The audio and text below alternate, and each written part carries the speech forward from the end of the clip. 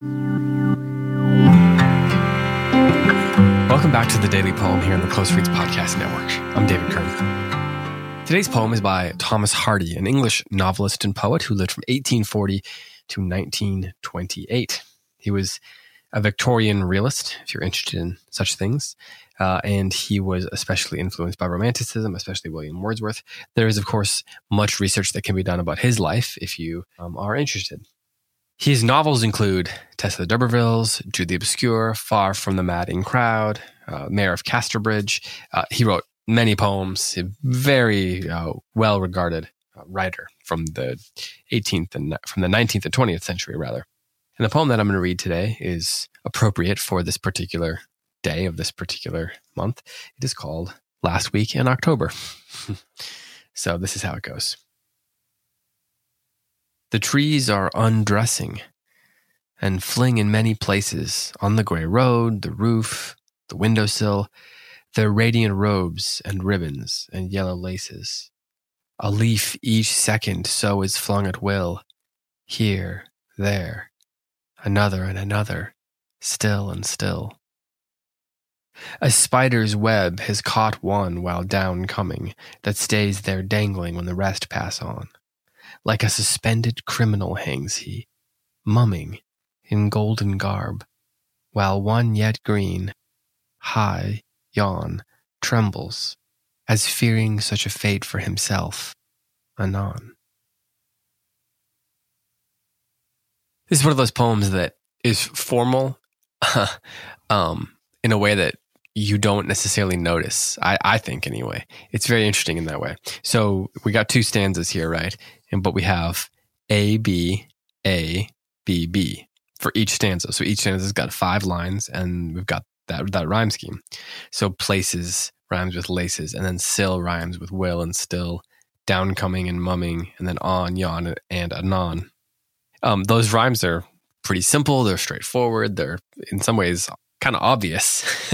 They lack some of the complication of certain other poetry. But boy, does the imagery in this poem make up for any simplicity in the rhyme scheme that's there. On the one hand, we get the imagery of the leaves falling, right? The continuous falling. Just when you thought you've raked all your leaves, another batch of leaves needs to be raked. And then when you think you've gotten those raked, then another batch needs to be raked. I always told my parents growing up, let's just wait till the end of the season and rake them all up. But that didn't seem to go over too well. But then in the second stanza, we get this image of a spider web which catches a leaf. I imagine it in my imagination, I see it as, the light shining through the leaf. There's an opaqueness to the leaf as the light shines through it. And so we see the spider's web in a way that you wouldn't normally. You could easily walk into a spider's web if the light is wrong. We've all done that, right? Stretched across a fence or between 2 trees, across a path, or across a doorway or something like that. And you can imagine the leaf falling down. It's personified, right? The leaf is falling down, and just like someone walking across a path and running into a spider's web there, the leaf falls into it. And it stays there dangling while the rest pass on. Meanwhile, there's a leaf at the top of the tree that's looking down, and it's saying, that fate is for me if I fall wrong, right? There's a sort of question of the fates, the question of good or bad fortune. Are the leaves going to fall into the spiderweb or just fall to the ground? Depends on the way the wind blows, in a sense. But no matter what, the leaf's going to fall eventually, and it's going to die. The other day, I was driving in the car with my 6 and 7-year-old, 8-year-old boy now, and we were talking about apples in autumn. We were talking about apple picking, and we were having a discussion about would you rather be an apple who gets to stay on a tree the whole season, so have a longer life, or would you rather be an apple that gets picked by someone at an orchard and then eaten or made into a pie or something like that?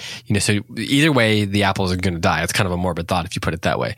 But would you rather be the apple who ripens to this big old size on a tree and lives the whole autumn on the tree, or fall to the ground or be picked by, and then falls to the ground or be picked by, say, a little boy, and then eaten and delighted in, or baked into a pie or cobbler or something like that. We had a really interesting discussion about that. I would love to hear from kids what they think of that. So I need some people to make some cases for me on this one, because each of my boys disagreed, and I didn't have the heart to choose one of them.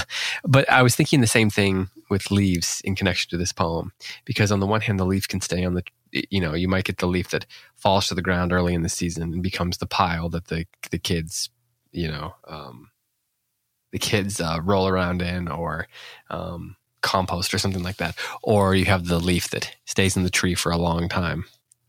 And either way, the leaf's going to fall off. And so there is something to do. There's sort of a question of fortunes or fate or providence or something going on with the question of the leaves in this poem. I'm not saying that Thomas Hardy was trying to make like a theological statement about it, but there's a sort of fascinating question of the fates at play in autumn, when we're talking about things dying, and the harvest being connected to that, obviously, and new life and all the things that come with come out of autumn. That new life in the spring can't happen without the fall and the winter and all the things that the season, the purposes of the seasons. But even with the rotations of the seasons, the question of providence looms over every little thing.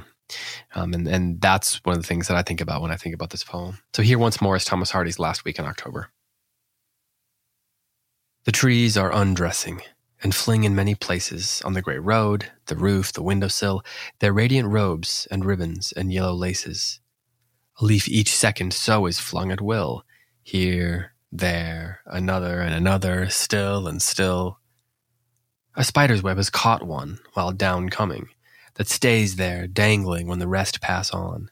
Like a suspended criminal hangs he, mumming in golden garb, while one, yet green, high yawn, trembles, as fearing such a fate for himself anon. This has been The Daily Poem. Thanks so much for listening. Be back tomorrow with another poem for you.